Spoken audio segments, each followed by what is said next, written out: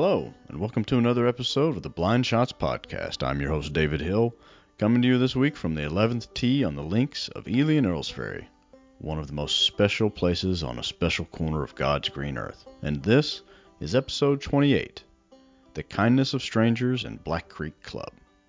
Today, Fred and I recap what made our recent winter golf getaway to the Chattanooga, Tennessee area so special and so fun. We lament a canceled event at Sweetens Cove, the mother of all Plan Bs, and also do a brief deep dive on what makes Black Creek Club a very special place. It's the passion project of its owner, Chattanooga's living golf legend, Doug Stein. He commissioned golf architect Brian Silva to transform an otherwise largely nondescript valley floor, there's no other way to say it, and infuse it with classic golf strategy from golf's golden age, employing unique and modern interpretations of some of the best golf template holes. For our group, it was an opportunity to experience golf in a rare style. Neither neoclassical faux links nor hulking mass-produced project from a late 20th century master. It's almost novel in that it neither attempts to blend or bend to nature, instead just presenting a golf course that asks diverse and interesting questions. And it's a terrific walk to boot. I think you'll hear the enjoyment come through in Fred and my conversation.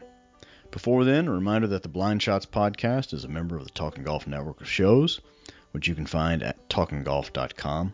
It's the home of the podcast for the serious golfers. Reminder, you can interact with this show on Twitter at Blind Shots Pod, as well as on Instagram, and I'd encourage you to check out those feeds now and then. Finally, a reminder that the Blind Shots Podcast is sponsored by me, and only me, David Hill. In addition to plain talking and writing about golf, I'm a licensed Kentucky realtor with Rector Hayden Realtors. I work with homeowners buying and selling their homes, and also work with investors and businesses on commercial properties here in the central Kentucky market. You can find my contact information at davidhill.rhr.com. If you have a real estate question, no matter how big nor small, feel free to reach out to me, and maybe I can help you. And with that, here are Fred and I talking Sweetens Cove, Chattanooga, Black Creek Club, and a winter getaway.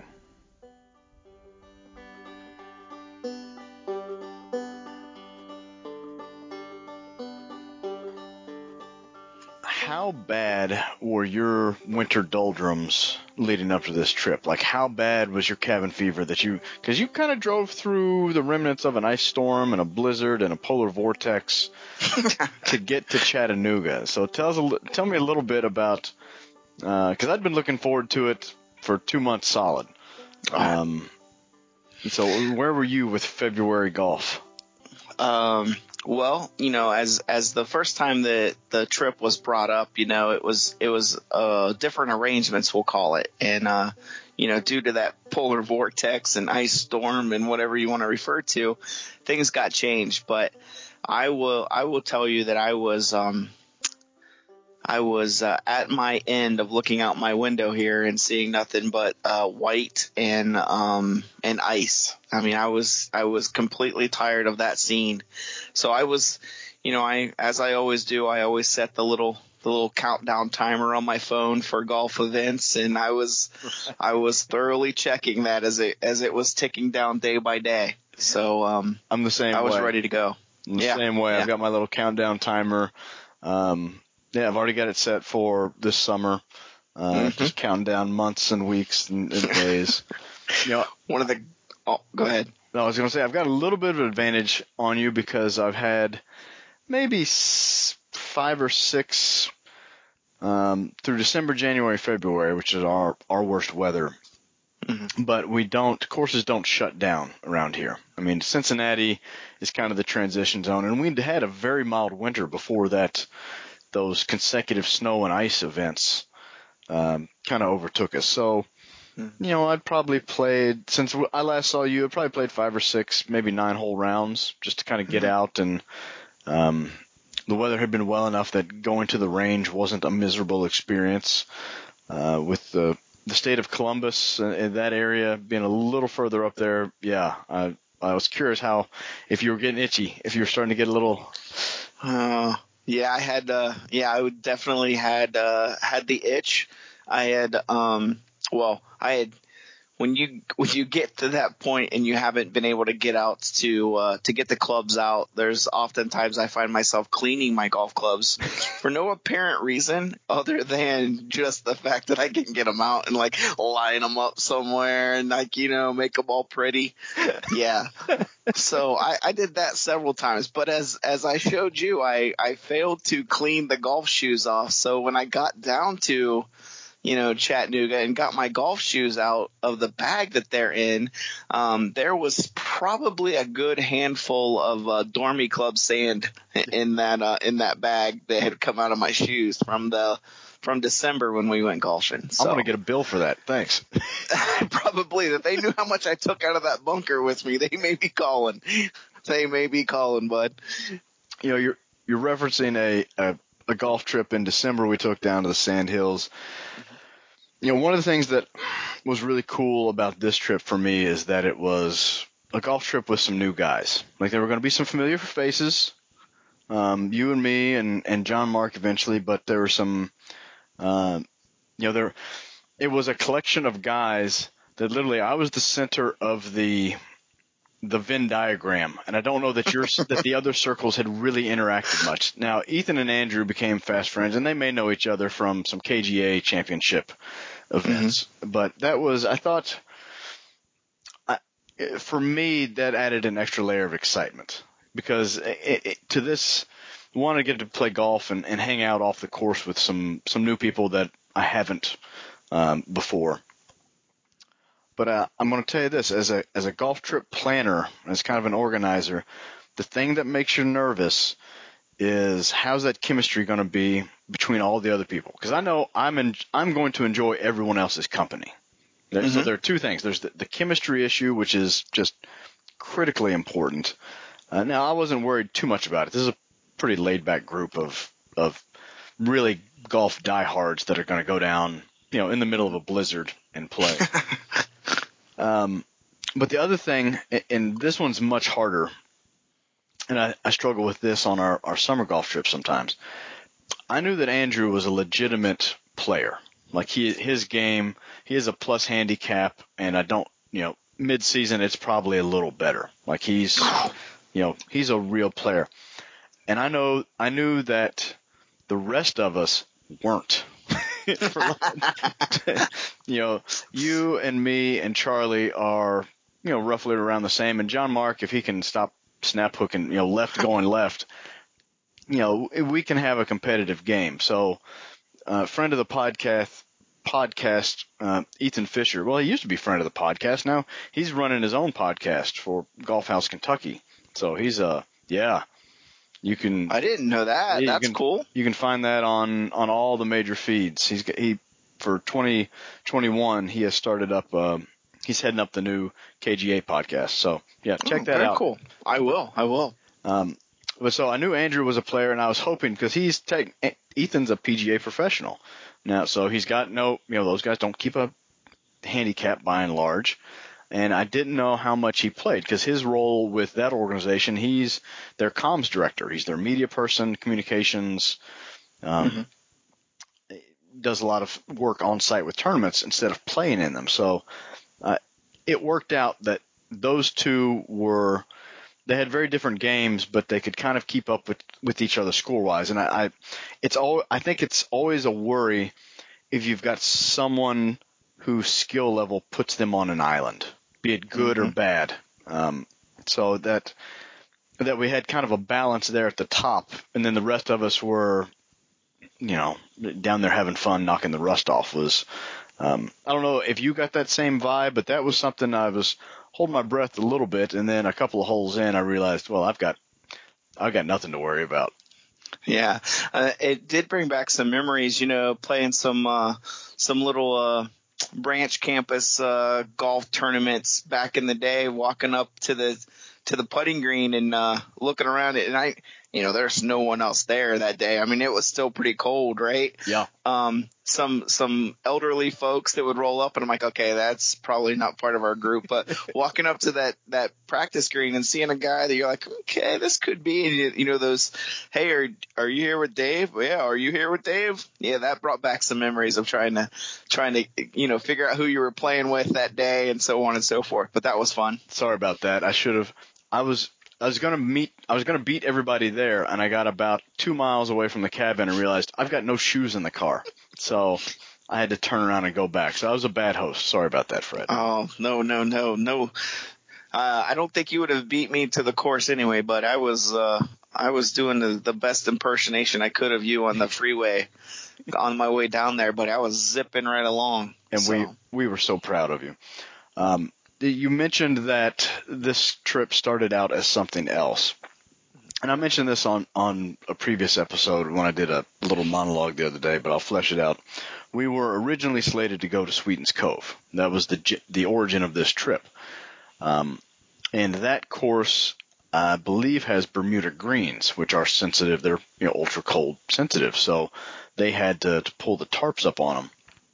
So yeah, 3 questions for you on Sweetens. How excited were you to finally get to play this place that has taken on, you know, in some circles almost has a mythical Nirvana status?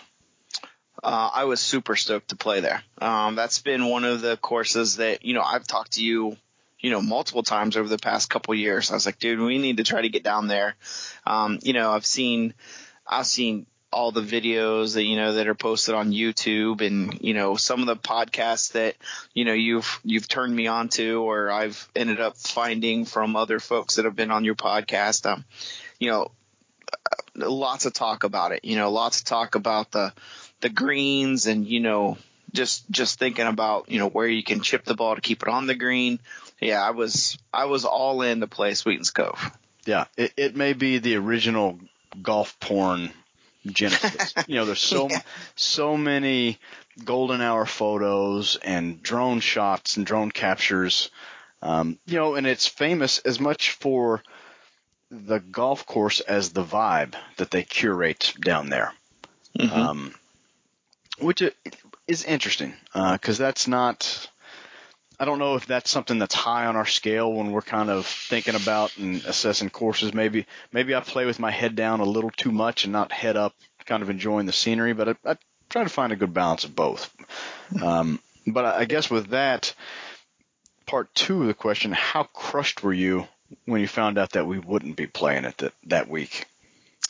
I'll be honest. I was, you know, it was a pretty good letdown, but, you know, I was watching the weather, and, you know, when it's unfortunate when you see, like on your phone, you know, I have multiple destinations on my phone. I still have, you know, Pinehurst as one of my options to see what the weather is on my phone. Pinehurst never comes off of mine. It's permanent. So I keep looking down, you know, and I've seen, it was at Roscommon, Michigan is on there from when we went up there. I don't ever take them off, but I had added, you know, that area, you know, onto my phone, and I kept seeing, you know, it was just like this big wave of like blue going across it every day. And I'm like, well, either snow or ice. That's not good, right? It's not good. I was holding out hope though. You know, and then when you first told us that it was closed for the week, I was thinking, okay, well, maybe it's just that day and we're going to sneak in on that Saturday, right? Yeah. And then, you know, what was it, the day before or 2 days before, they were like, yeah, we're done. Yeah. But it hurt. I'll be honest. It hurt. I was a little disappointed, but, you know, I had cleaned my golf clubs like 3 times. I had to go golfing. You know, there was no turning back. Well, that's the way out. Here's where I was, and, you know, there was never a refund window on that cabin. Then I'm so cheap that I can't, even though it was like $220, like I can't let that go. I can't not go down there. Like I'll just go down there and write for the blog or something. I don't know. But I didn't take any time to mourn. I instantly like pulled up the map and started looking. It's like, okay, how far south can we drive and still reasonably sleep at the cabin up there at the tri-state where Tennessee, Georgia, and Alabama meet? It's like, do I have to go? It's an hour to the closest Robert Trent Jones trail site. can I take these guys there? Is that gonna work out? There's gonna be a revolt. I'm gonna get buried in a lake at some trail site in North Alabama, right? So, yeah, I don't think I allowed myself to get down. I just worried that I felt bad for everybody that wouldn't get to go, and especially the guys that had chipped in on the cabin.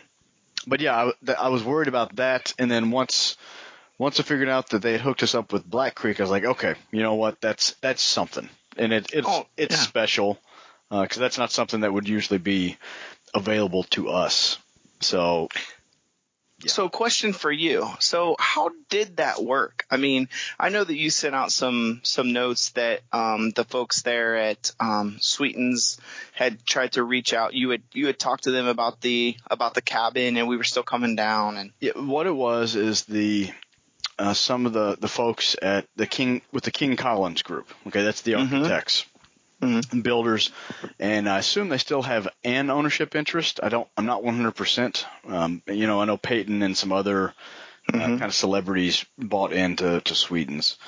But a couple of weeks before that, I had reached out to somebody. There was some pissing match going on Twitter, and I just reached out to them and said, hey, I just felt like doing a good deed. I said, hey, you guys have really inspired a lot of people. You've started a good vibe. Keep doing what you're doing. Kind of a don't let the bastards get you down, which who am I to give them a pep talk? But it's just what popped in my head that random moment. So I'd struck up a conversation. I'd sent out my a picture of my timer that I guess they'd seen that tweet, my countdown timer to the Sweetens things. I guess so you're coming down, and we'd kind of gone back and forth. And when I saw the announcement from the GM or the crew at Sweetens, they had put on Instagram that they showed them pulling the tarps out over the greens, which is just the saddest thing. That's like seeing a rain delay come on. Like, this game's never going to get restarted. So I was like, yeah, you know what? Better luck next year. There's no excuse why we haven't been down before. So it was a good deal. We'll try. Their day passes are booked out for the active season pretty basically all year. Like maybe we could do the Brown thing again next year. And so I lamented to him, say, here's the worst part. We've got this cabin and it's paid for. So I told him what I told you. I was like, I'm trying to figure out where will we be able to play from there. And they like 5 minute trade a couple of messages, and I'm kind of like, don't go to any trouble, man. It's okay. Because I'm sure everybody will be closed around there. Well, he's like, nope, 5 minutes later, he said, you got 11 o'clock tee times Friday and Saturday, because he's friends with Mr. Stein that owns, built and owns Black Creek. So, again, those guys built up, and you met Mr. Stein. Yeah. Just a diehard golf addict. Couldn't have Absolutely. been. Yeah. Mr. Golf of the Chattanooga area couldn't have been more gracious, couldn't have been more welcoming. Yeah. I could sit there. I'd listen to him. He was on a podcast for the New Club. They have their own podcast. It's a courseless golf club based out of Chicago. Look it up, New Club. Oh yeah, they got a website. They're on social media, all of that. They have their own podcast, and he had so many stories that they kind of busted it up into two separate episodes. They talked about Lookout Mountain, which was this Rainer, which that place has a kind of unique and weird history. And then he just has stories for days about golf that he's seen and played and built. And so he and I have since become social media buddies. He said, yes, we welcome pilgrims. We're glad to have you in town. People making the pilgrimage to Sweetens Cove. So yeah, that's how that went down. So just one of those, but for the kindness of strangers, we have a very different experience. So yeah, exactly. That's a good story though. Figuring out ways to pay it forward, because I don't think I can pay those guys back. Yeah. So with that, we'll talk about Black Creek a little bit finally. It's the best way, I think the way it's described on its website, and I read a little bit about it, it's kind of an homage to Golden Age design. Like it's not a collection of the best holes, like a Bear's Best there's a couple of those. One in Atlanta, I think one out in Vegas that, the best holes that Jack Nicklaus ever did. It's not that. It's because it's not all Rayner or McDonald or Banks, but kind of the best of that golden age era. So I'll put this to you. Going into that, what was your experience with templates before that? I guess the best way to say that is the template holes I've played, I think were the originals. I mean, that's kind of the extent of them. We played North Berwick. Obviously, we played the North course. Or the old course. I'm sorry, not the North course. But that was kind of the extent. I've played some, here and there playing with you. I think more than anything else, there's been some, Redan holes, that we played at John Mark's club. Right. They have one there. But that's about the extent. And again, to be honest, I don't know, 10 years ago, I wouldn't. I have to tell you, I wouldn't know if I played a Redan hole, a Biarritz hole, or an Eden hole, or anything else. I wouldn't have known. I'm the exact same way. The reason I got interested, I think, in golf course architecture was I kind of danced around the periphery of it with some of the things I would read, or the original Fried Egg podcast, some of those early episodes, and even actually prepping for Scotland, going back and listening to the Scottish Golf podcast. And I'd hear these guys talk about holes with names, not numbered holes, but the original Redan at North Berwick, the road hole at St. Andrews. It's like, well, it's got very little to do with the road, actually. I didn't know, but I had all these different template names, and I had no concept of what they meant. Yeah. So I kind of, and me just being kind of a know-it-all, wanting to know it all, and two, thinking, okay, well, if I learn about these things, if these are the holes that are the models for a lot of other holes, maybe if I get to understand them a little bit, it'll help me somewhere. It'll save me a stroke or two somewhere down the road. Because, I'm like you. In the moment, it's hard for me to see maybe the strategy of a hole or a template. When I do, I get kind of excited. Like, oh, okay. Now, executing and putting the ball where I want it, a whole other thing. Like, knowing where not to hit it is great if you can actually not hit it there. Right. Hey, if I'm not supposed to hit it left, I'm pretty comfortable with that idea. Yeah, but you've got that one. That's fine. Yeah, that's great. So it sounds like you and I kind of came in with pretty fresh eyes. Now, playing a lot of Pete Dye golf, I've started looking for little elements of it because he's a big links golf. He wanted, early in his career, he brought a lot of this stuff over. He borrowed the pot bunkers from Scotland, things he saw over there, and he would famously send his associates, his younger staff members, like, go over there, go spend a month here, go see here, things like that. So this was a course that was primarily template, and I can see why. That front nine is on just a really boring, flat, valley bottom piece of ground, and kind of my understanding of template holes, when the land doesn't give you much naturally, they can be kind of a set of safe harbors that you can run back to. Like, okay, if I've got to bend it a certain way, or if I got freedom just to build whatever green I want, then you can kind of do it like that. Yeah. What did you think getting out there? And it's a tale of two nines out there, because the front weaves through a housing development that was, I guess, kind of started before this course was built. This Brian Silva course was designed, and the back is pretty well devoid of housing, other than something at a little more of a distance. Yep. And so you're just back there. It feels more like a core course. What did you take away? What do you remember? If you close your eyes and think about that course, the look and the feel of Black Creek. Well, I will, if I can take it one step back from where your question is. So when we're talking about like getting some experience and some knowledge of what these were, I'm gonna regret this, but I cannot remember the gentleman's name that has the podcast that you kind of turned me on to about golf history. Connor Lewis. Connor Lewis. Talking Golf History, a fellow member of the Talking Golf network of shows. Yeah, big fan. I mean, I got hooked on that, and I love me some history as much as the next guy, right?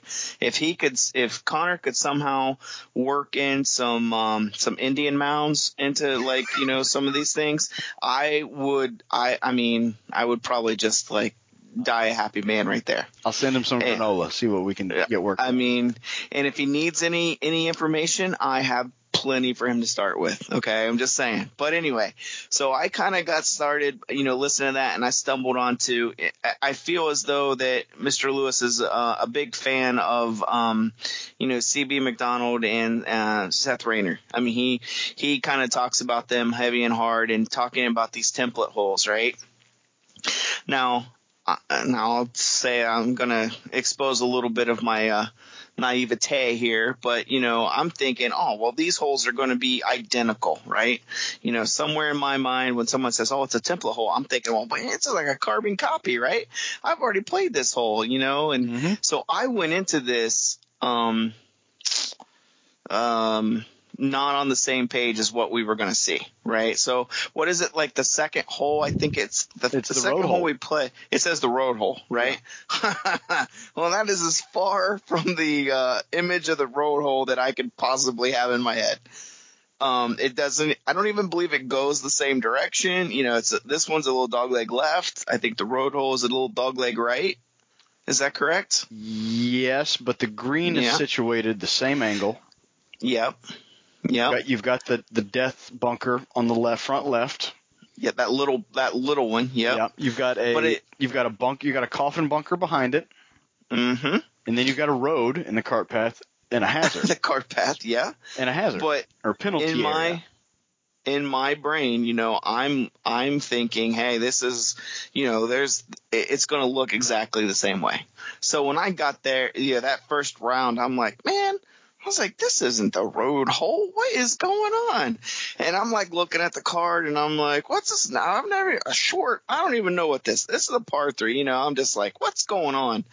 So it took the second time around for me to kind of embrace the idea that, hey, these template holes, you know, these are the best holes that these guys, you know, found over there. This is what they're bringing these, not the hole to you. They're bringing the strategy and the feel of the hole to you. Exactly. That's the key. Yeah. They're bringing that they are holes that have a tried and true strategy. Yeah. And they get interpreted differently. Size, scale, angles, elevation, you know, all of those variables, you know, size of bunkers and penalty areas and all of that, are all left for interpretation. But it's the strategy that works. And that was the part that you know, in my brain I didn't carry over, right? I got there and I was expecting, you know, I wasn't expecting the giant hotel, you know, sitting on the left. I wasn't expecting that, but you know, I was still expecting to hit it out over, you know, over some scrub and in that way. And some of the holes on, you know, like I saw what is it? The Redan and the reverse Redan on the back nine, right? Mm-hmm. Again, you know, I'm like, wait a minute, this isn't the hole that we played, you know, at North Berwick. What's going on, right? And like I said, but it did take me to like the second, I would say halfway through the back nine, I think on the first day, it kind of I finally, you know, accepted the fact that I may be wrong in my first thought, and I started to accept it and started to see it for what it was. Battle of expectations. That's what you fell into. And this is not 18 tribute holes to the originals. There are 3 different Redan concepts included at Black Creek. You've got the reverse Redan, which is probably the most true to form. It's a long, that was number 7 right after the punch bowl. Long par 3. It happens to go left to right instead of right to left. Yep. But it plays, because you've got such a long shot in there. I think I hit 5 wood on the second day because of the wind, and we moved back. just trying to get it up to the front and let it run down to the hole. I didn't pull it off, but that's basically the same, and avoid the bunker on the low side of the green. Just like, because I was in that bunker in Scotland, and the one in Chattanooga looked a whole lot more friendly. It did. Yeah.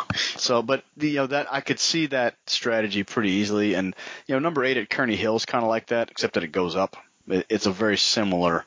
I always call that an upside down reverse Redan here in Lexington.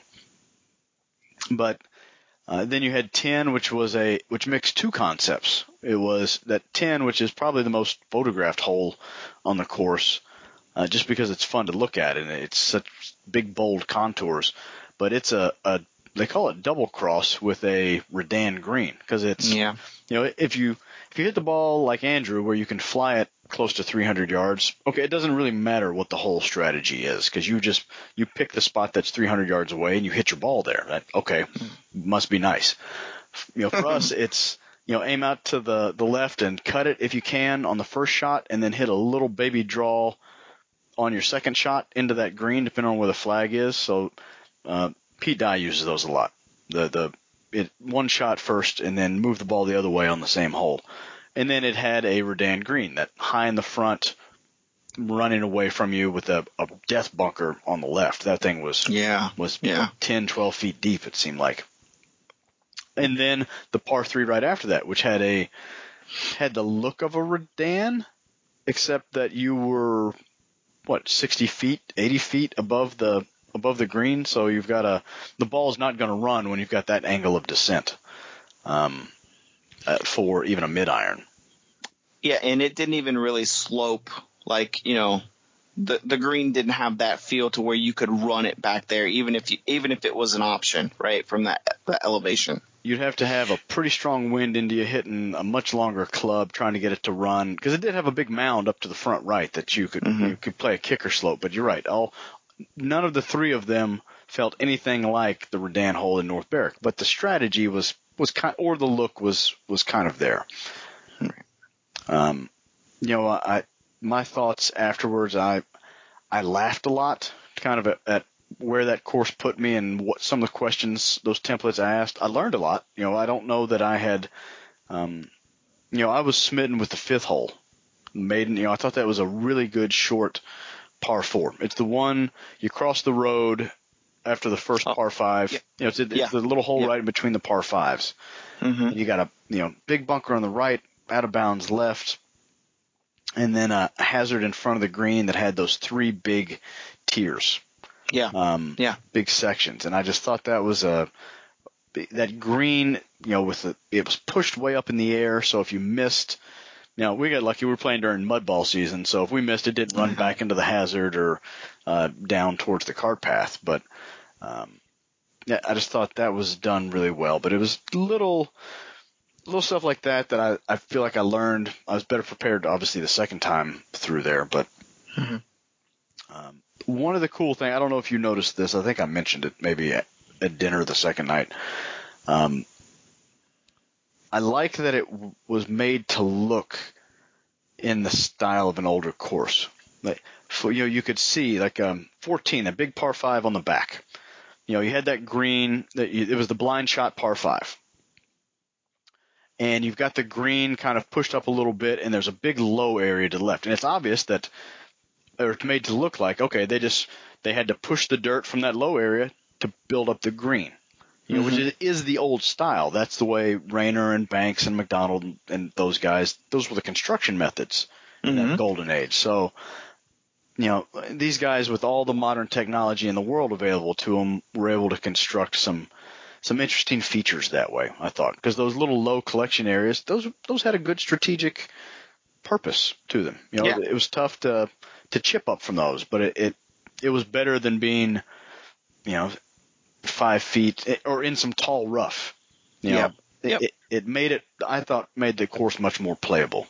10 had some of that. 10 had a ramp that if you had a push cart that got away from you, it might, instead of ending up at the end of the cart path, it might end up on the green, because they had borrowed, you could see where they had borrowed earth to kind of carve out that Redan complex and those bunkers. And it was just really, really cool to see from behind the green. I don't know if you saw any features like that or noticed or if anything caught your eye. Yeah, I think a lot of times, like if you were to ask me, what courses do you like to play, right? I think I would fall into that category of, I like I guess you would call it the minimalist approach, right? I would like to see a hole found rather than a hole made. Mm-hmm. Does that make sense? Sure.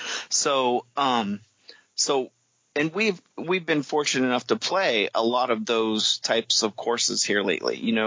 I feel I get that feeling a lot down in Pinehurst. It feels like with those little native areas and the scraped sand, and it gives you that feeling that we just threw down some grass and right. It was here, right? And I'm sure that's excuse me, that's not the case, but in some courses, they probably hide it very well, right? They do a lot of work to make it look like they didn't do work. Exactly. Yeah, that's a perfect example. Yeah, I wish I would have thought of that. Down there, that course, to your point, that golden age, and especially, the McDonald and Rayner stuff, he was an engineer. I believe Rayner was an engineer by trade. So they manufactured it. And you get that feeling. Like if you're standing back, I think it's on 16, you look down there and that really long rectangle green, right, and the really long rectangle bunker that's right beside it. You're like, they didn't find that, man. That's somebody used a shovel to make those corners, right? That dirt used to be right over there. Exactly. I can see where it went. Right. So that was interesting to see, right? I mean, there's no hiding that. You look down there, you're like, okay, yeah, I mean, this is a made hole. And you can't have just one type, right? I mean, to have that variety and, that, as everyone calls it, the golden age. And, now we're kind of coming into, people are comparing some of the courses made today that are matching some of the older courses. You need that variety, and I like courses, that I'm sure that other people would say, man, that's as far from, a minimalist or a natural look as you can get, right? I think that variety is important. But when you go down there, that is something that jumps right off at you, and like, yeah, this was, this wasn't found, right? We made this hole. I think there are some really strong hole designs on the front. I think everyone would probably agree that the back is a better golf course. Like the features back there, you've got elevation change, you've got that little creek. You've got some water pockets, just big movement up and down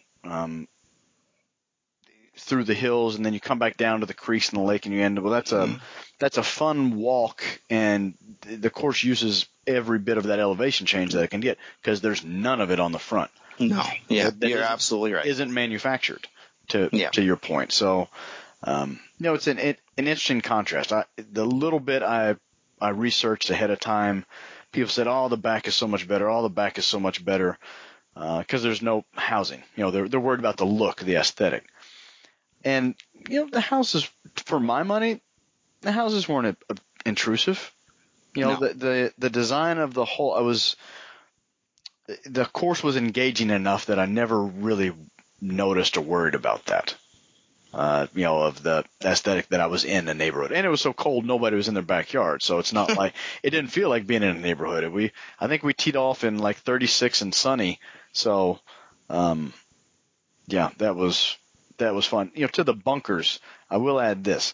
One of the things I really liked is that steam shovel, Rayner, Banks style, even Ross to a little extent, they're flat. They're flat in the bottom.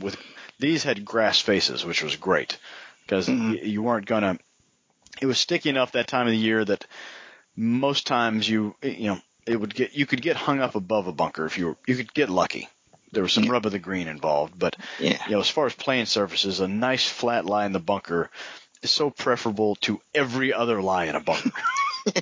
Yes, that's true. Now, I don't want to jump ahead and spoil a question you might ask here later, but I'm good about jumping ahead on you. But you mentioned the bunkers, and I will tell you that the bunkering, fairway bunkering more than probably the green side, but the green side was also really well done. But the play on the strategy and the play on the fairway bunkering was probably, from 18 holes, was the best that I've ever played. That was probably the most demanding, strategy off of the tee that I have probably seen in all of my days of golf. Yeah. Across the whole course. Was it, and here, how different was it? And you're right. And I think we played up the first day because it was colder. We hadn't seen the place. We didn't want to slow anything down. And here's a really cool thing. When the course is empty and the owner is there and has signed off on your presence, you're being an interloper, they let us go out as a walking fivesome. Right. That was a top 5 golf experience for me right off the bat. I mean, just to be able and to go out and hang out with all of you guys kind of as the happy wanderers around that course was, I'm so grateful for that experience. Yeah. So again, anybody at Black Creek, if you're listening to this, thanks for that opportunity. But yes, absolutely. To your point, when we played it up, for you and I that don't necessarily drive the ball the furthest, yes, those bunkers were just in beautiful places to mess with us, just to interrupt our games, things that we couldn't disregard. They weren't there there were some eye candy things. Like I've got my yardage book open here right now, and there were some times that, okay, I can't reach that. Yeah, I don't have to worry about that bunker. But more often than not, there was a decision to be made. Yeah. I found myself in a situation where the first day I was like, oh, okay, I can carry that first bunker, and I can't reach the second sets of bunkers, that's right? That's a good feeling.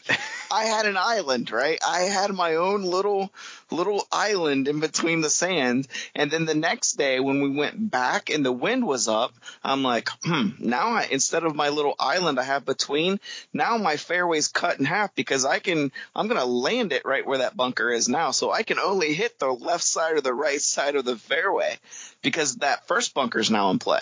And that was part of the brilliance of it, was that you had an option. Like that bunker that you had to carry and the one behind it that you had to be short of.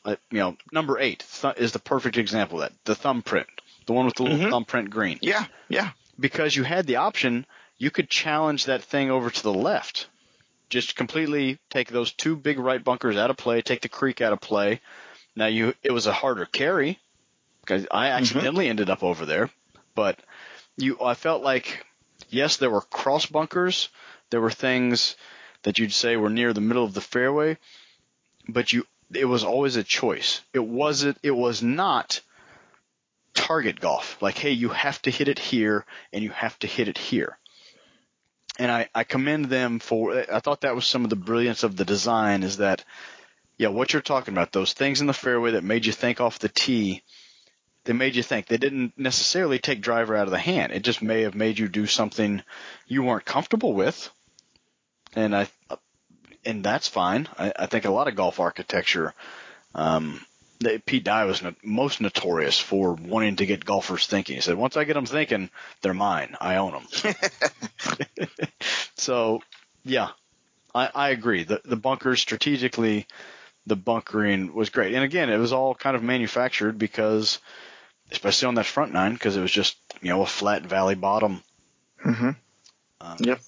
No, I'm glad you mentioned that, because I was going to move on next to kind of some of the individual holes of note. Now I'll go ahead and get it out of the way up front. Number 6 at Black Creek Club it's called the Punch Bowl. It is a blind punch bowl green. There's a bullseye target attached to either a tree or a utility pole on a hillside way, way far past the course. That's your target. That's the proverbial the white topped building at St. Andrews that your caddy tells you to hit. It's the stovepipe at Tobacco Road that you're supposed to aim at. So there's this literal target. Like, okay, hit it here.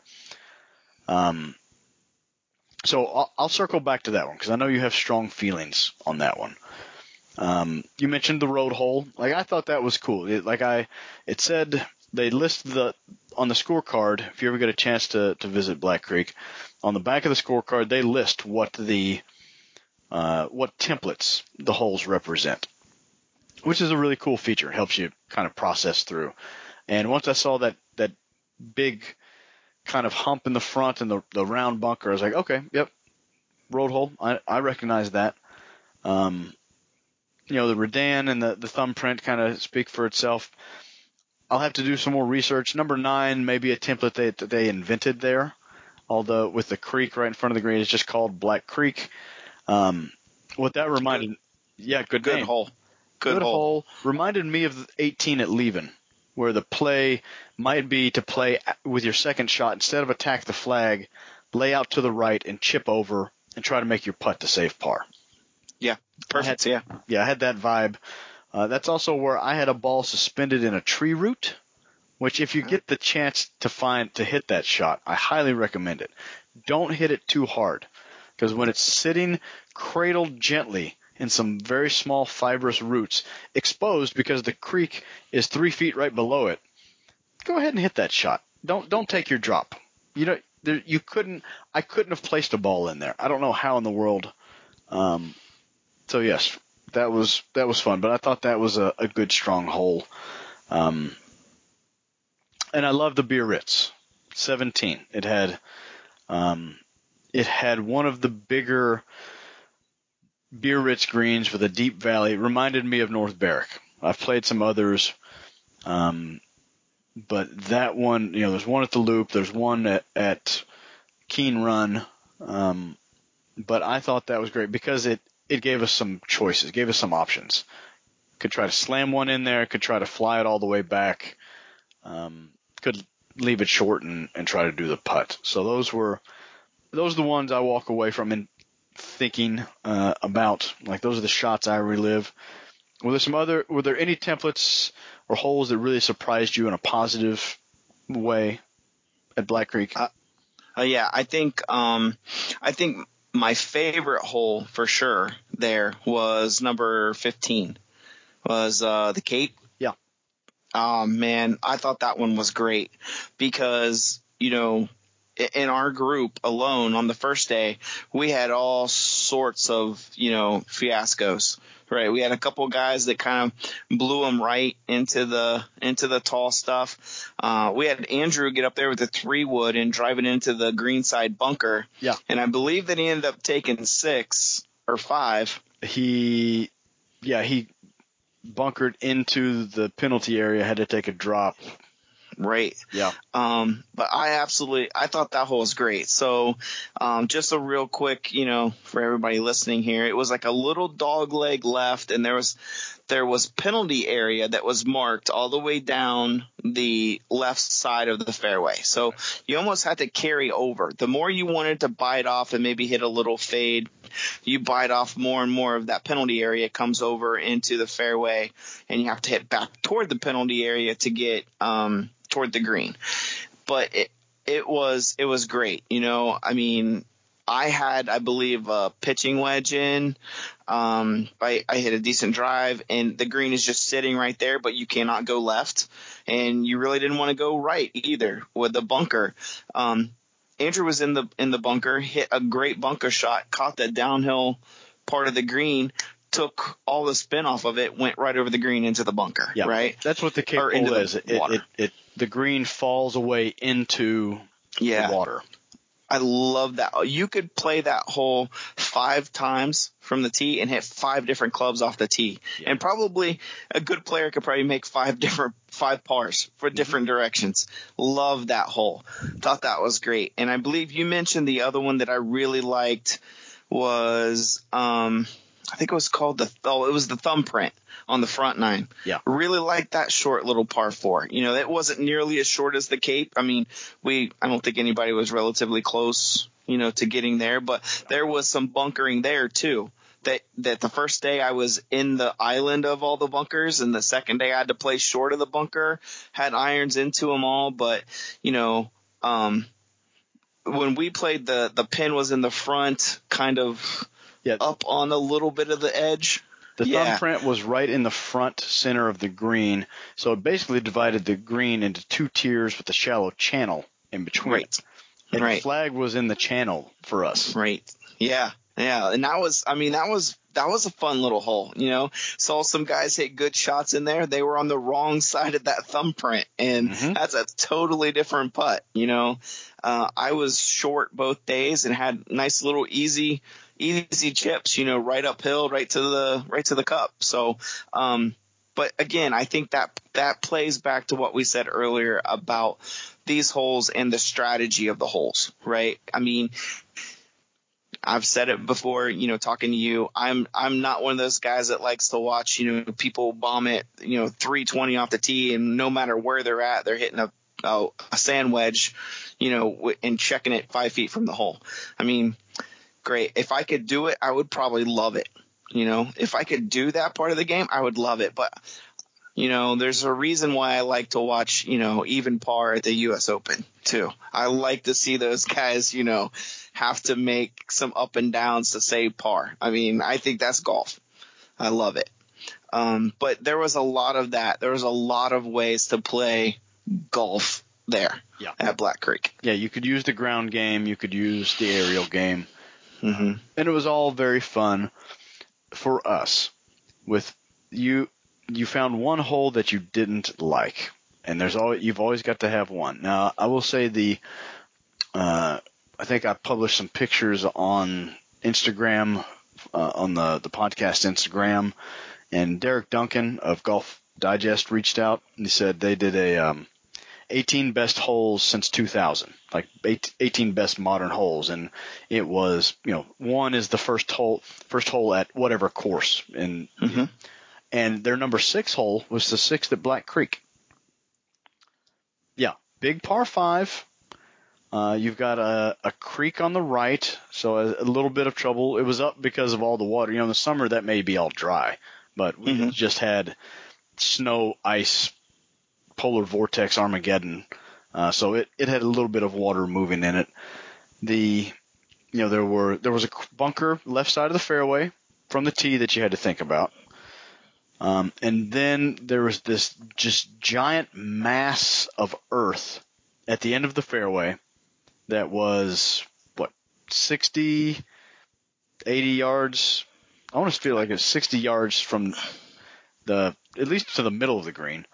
Now this is the one that's blind. You cannot see the green. It's just this huge lump with some bunkers at the bottom of it, at the end of the fairway, and behind it is a big green. It's like a bowl.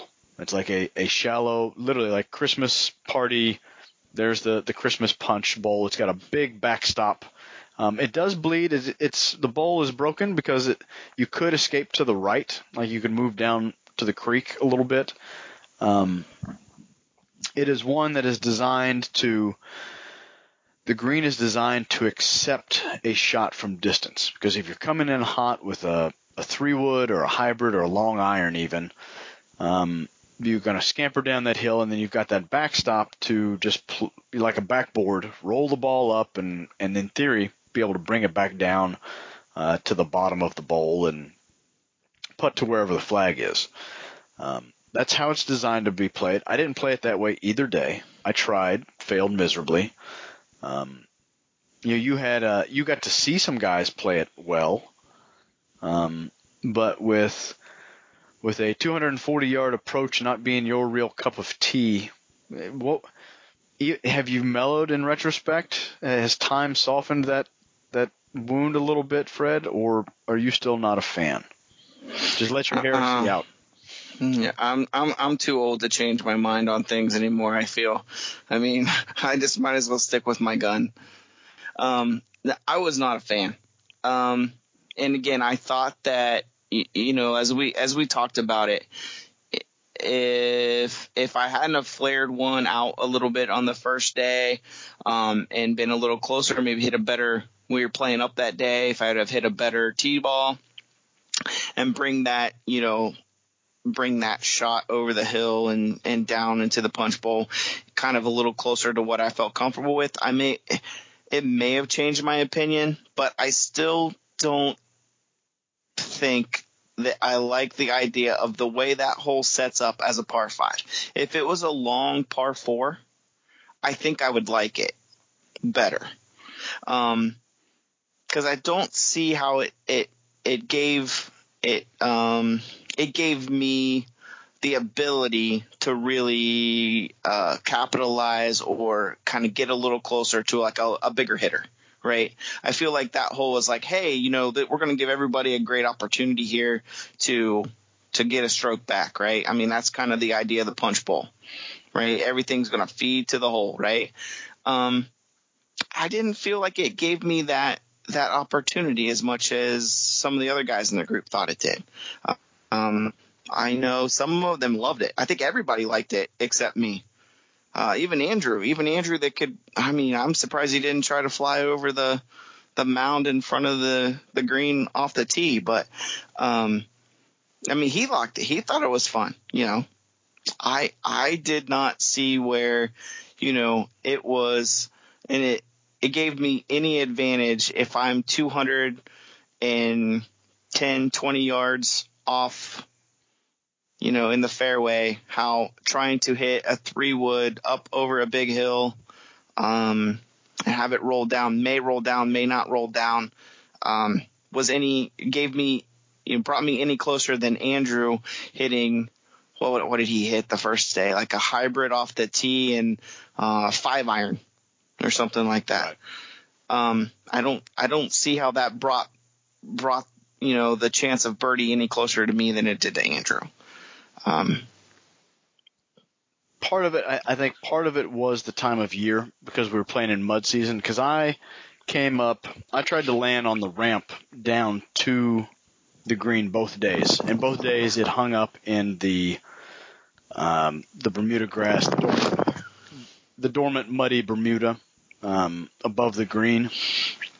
So I just had a simple chip down, but I'm looking at the yardage book, and it's there was 50 feet of approach behind that mound. So if you're 230 out in the fairway, you really only had to hit it 180 yards, in theory, to maybe catch the downward slope and let it bound down towards the green. So faster, drier conditions, maybe that would color your opinion a little differently. I liked the hole. I thought it reminded me a little bit of 17 at North Berwick. That where you've got that big uphill approach, kind of blind, and that with a big green to receive a shot from distance coming in, especially because you might be fighting the wind much more so there. So maybe that was just a pleasant memory for me because I could see that in it. But yeah, that's probably the signature hole there. I think that's the one people get talked about because it's a blind shot, and you don't see a lot of modern golf courses. We've played two of the best with Tobacco Road and now Black Creek with having some kind of hidden. If you count the punch bowl and number 14, they've got two really good blind par 5s. From where, because you've got that big hump. It was the one before the Cape hole. Oh, yeah. Yep. That's the one that I tried. I laid well left, and my ball just rolled. It tried to find a bunker. It was like watching some of those old Open Championship films where the ball's bounding around the ground, and you see a bunker off in the distance, and you know that it's eventually going to swirl right towards it. How it missed. Yeah, I hit one high on a hill, and I thought it had come to rest, and everyone thought it had come to rest, and then I think you pointed out, nope, that's still moving. Dave, that's still moving. Dave, it's still going. That was a wake-up call. Probably came back 30 yards and at least 30 yards down off that hill. It was in the rough even. Yeah, that's right. It was like probably 5 yards, maybe 3 yards into the rough. I just wanted to be known. I was trying to draw attention, so you knew what was going on. It was John Mark that was cheering for your ball to go in the bunker. Yes, as he is wont to do. Yeah. But now that I'm thinking about it, I don't know that I've played someplace with kind of 2 blind par 5s like that. So I thought that was cool. That was just an interesting feature. I had no problem with 6. I played it poorly, but I tried not to let that color my opinion of it. Normal conditions, I think from either tee box, it would be fun to, from playing up from the white tee box, the just poor execution, that would have been a fun shot. And you had the vantage point of being up by the green. You were being a looky-loo up there, and you got to see guys' balls kind of Charlie's shot come in and kind of feed. Yeah. Which absolutely. Yeah, it was beautiful. Hit it left of the green, took 2 hops, almost stopped in the rough, barely trickled out, and I thought it was going to stop 2 or 3 times before it got to the green. And then it got to the green and just meandered its way closer and closer and closer, which was great, and I think ideally that's how that hole needs to be played. So I had to lay up both days. The first day I laid up and I had an 8-iron in, right? Hit a really good shot, middle of the green. It stuck and it just checked up. It didn't go anywhere. So the punch bowl really doesn't come into effect there, right? If you lay up, it's just a blind shot. Yeah. Because I don't think wants that a runner. Right. So when I think Charlie told me how far he was out. It was like 200 and was it 220? 30? Yeah, 220 or 230. He was back there with me. Yeah. Yeah. And I mean, he had a beautiful 3-wood, and I think that's what that hole takes, right? I mean, he didn't land it short like you did. He landed it pretty close to I don't want to call it hole high, but it was deeper. Yeah. It was a deeper shot, came off of the hill and then just rolled all the way down. To give folks perspective that haven't seen it, it is a giant square green that is, I think if I'm reading the book right, it's 44 yards wide.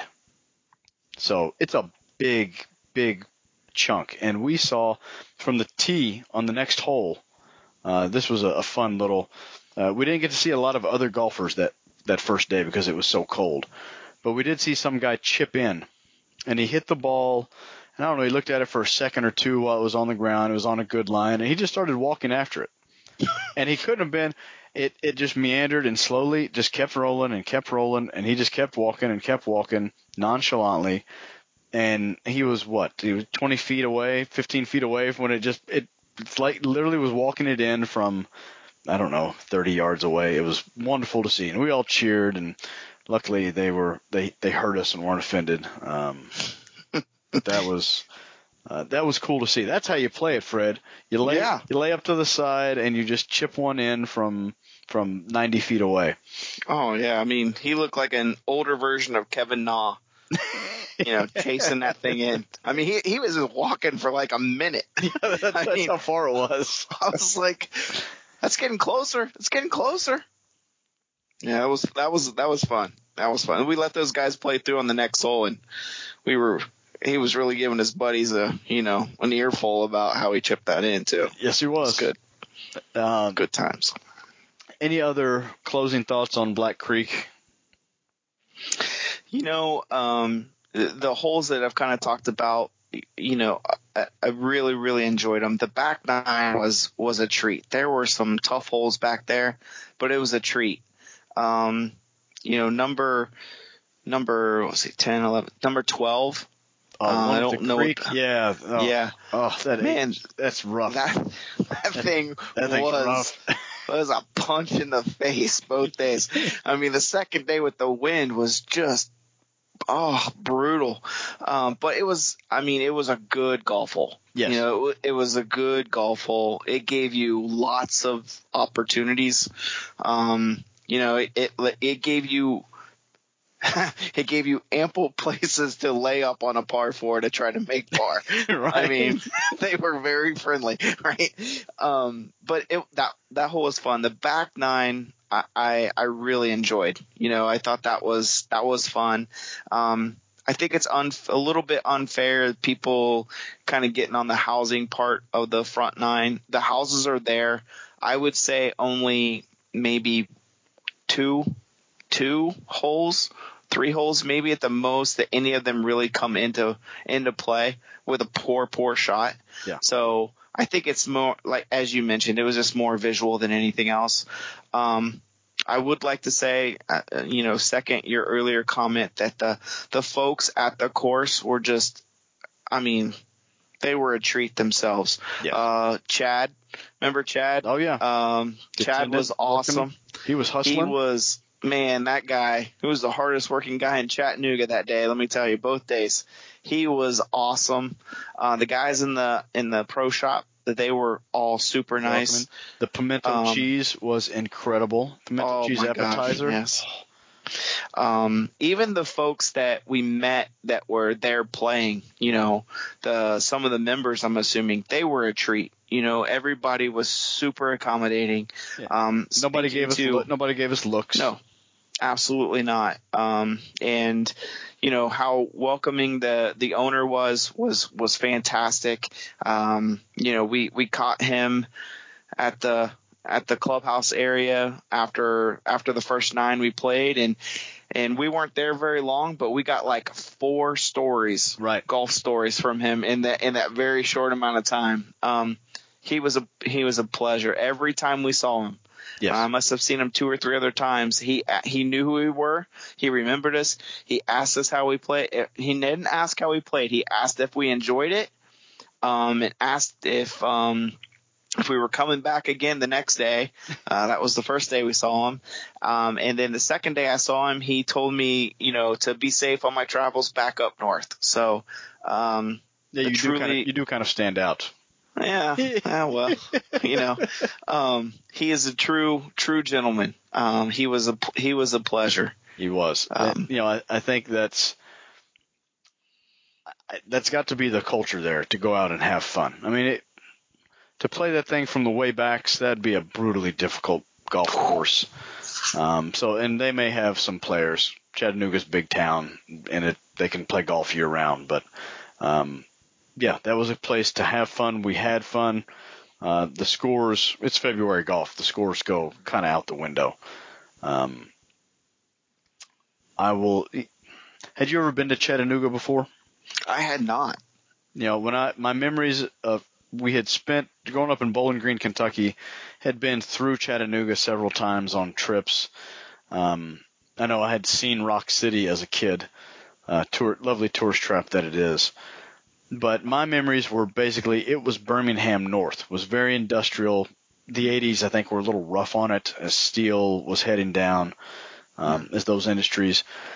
Seeing it with fresh eyes and now it looked like Asheville West, because it had been so heavily redeveloped. It's got a river running right through the heart of the city, and in the old, you could see the old warehouse, and now the rail yard is still the old rail yard for the Chattanooga Choo Choo. But downtown was vibrant. There were restaurants, there was housing, looked like kind of dense housing. Condos, flats, apartments, those sorts of things, kind of built afterwards and retrofit in there. It was just really cool to kind of drive around. I drove up to Lookout Mountain, the course, and drove around it, just for fun, just to kind of look and see the Rainer course, and we dodged a bullet by not being able to play there. That place looked impossible. Just up and down with little Rainer greens. And it would be a treat to play, but it did not look easy at all. But the views would be tough to beat from high atop above Chattanooga. So I'm glad we did the trip. It was needed. It was fun. I think everybody had a good time. Everybody stayed safe. Any other closing thoughts on that, Fred? No, man, it was a great time. I really enjoyed. I kind of missed Charlie, that second night that we were at the cabin. Well, for me, it was the third night for you guys.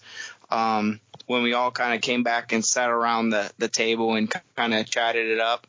That was a good time at the cabin. Yeah. I really enjoyed that, talking about, some new faces and stuff. And we had some pretty good conversations, at the table. Andrew brought up some good questions, and I hope that Andrew is – yeah. I hope he's feeling better. I was really getting on him and telling him that he was headed downhill, getting close to 40, making noises and stuff. Uh-huh. So I hope he's feeling well. I mean, I hope I didn't put any bad thoughts in his head. But that was truly fun. I really enjoyed that little bit. I was super tired. The first day took a lot out of me with the drive and stuff, and we walked the first day. I was a little upset that the guy in the clubhouse kind of misunderstood me and gave me a cart the second day, but it was about the second or third hole. I was like, man, that was very, very fortuitous. I was like, I feel so much better sitting in this cart, as I would have been beat up pretty bad. You mentioned those conversations. My wife asked when I got back, so what'd you guys do after? I said, honey, we just nerded out on golf. That's all we did. We did. It's one of those where there's selfishly, I just want to go set up mics at that dinner table or in the cabin afterwards. But, that's forced, and it just wouldn't, that's not why we were there. It was just more fun to go back and forth and to chat it up and relive and think and question and all of that. So, that's the really good stuff on a golf trip. Yep, I really enjoyed that. That was a good time. I don't know where in the world you found that cabin. I'm just glad my car didn't explode driving up that mountaintop. But folks need to understand. It was so steep. The drive up to Paradise Point, it's in Bryant, Alabama, like Bear Bryant, Alabama. And it's got a great view of the river. But it is the concrete driveway is so steep that the oil in your oil pan, like the level is like tilting the cup too far, and it was wanting to spill. The oil in your oil pan was running up against the hot part of your engine block, and that you just started smoking. Like, I've never used, I don't think, transmission braking seriously. Like, I've done it kind of as a joke, or if I've got too much weight or something when I had a pickup truck. But yeah, to actually use engine braking going down and save my brakes from catching on fire was critical. But the view was something. Oh, Dave, I would just like to make one correction, if you don't mind. You said that the view of the river was spectacular. Dave, the view of the curvature of the earth was spectacular from that high. I mean, buddy. That thing, the morning that I left, I got up, I went on, and Dave's like, oh, you got to go out there and, take a look. And I'm like, oh, yeah, sure. I walked out there, and I was out there for twice as long as I wanted to, just looking at the sheer feat of engineering to put the driveway up the side of that hill to where I spent half of the drive up not seeing the road because I couldn't see it past the front of my car. And I have like a little tiny Honda. It's not like I've got, like a Trans Am with an 18-foot hood on it, right? It was amazing. I just could not imagine getting up there. And the next morning going down, I was just saying to myself, I was like, please, brakes, don't fail me now, because I will be somewhere really fast and it'll hurt. Parts unknown. They might never find me. Oh, but good times, man. Like you said, the cabin was perfect. I thought it was a great little place. Everybody had their own little room they could go to, and I slept wonderfully. 17 miles. Walking both days, I got 17 miles. Yeah, I don't doubt that. The back nine, like we said, was a lot more contour. that first day when we were all walking as a fivesome, 11 and 12, our pace of play kicked down a notch or two because we were all kind of being a little draggy. Woo-wee. John Mark said he walked 11 miles and had a giant blister where the bottom of his foot used to be. Yeah, what was it, like the third hole? He had his full rain gear on when we took off. Vented. He had like ski pants on and just fully vented. He had like straight up UK basketball shorts under there, ready to go. It was Jordan. It was, he always had his Tar Heel shorts on under his bull shorts. I can see your Tar Heel shorts, bro. Oh man, it was great. And every time the wind would blow a little bit, he'd flap look like MC Hammer on the greens. Ready to say, "Don't touch this." Oh, it was great. Yeah, it was a good time. It was I think it was the right time for something like that to happen.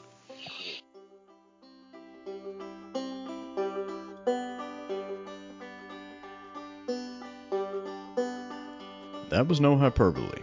That trip and that place for me were instant classics, to be held in high esteem and perpetuity.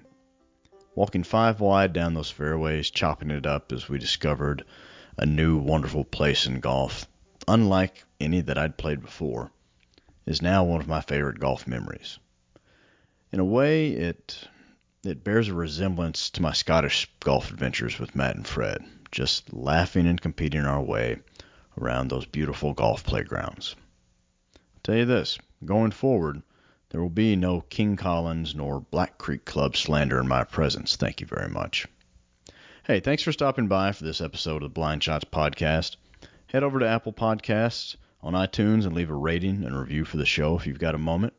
Each time someone leaves a 5-star review for this audio engineering marvel of a show, their future putts get 1 degree straighter for the rest of the season. Guaranteed. Hope you enjoyed what you heard here today. If you didn't like what you heard here, sorry about that. I can't do anything about it now, but I will try to do better next time. I promise. And I hope you will join me again next time here on the Blind Shots Podcast. Most importantly, though, I hope you're being safe and smart and sane out there. It's 2021, and it's going to be a great year for golf. So go clean your golf clubs and don't skimp on the grips. And do decide to go for it and take dead aim.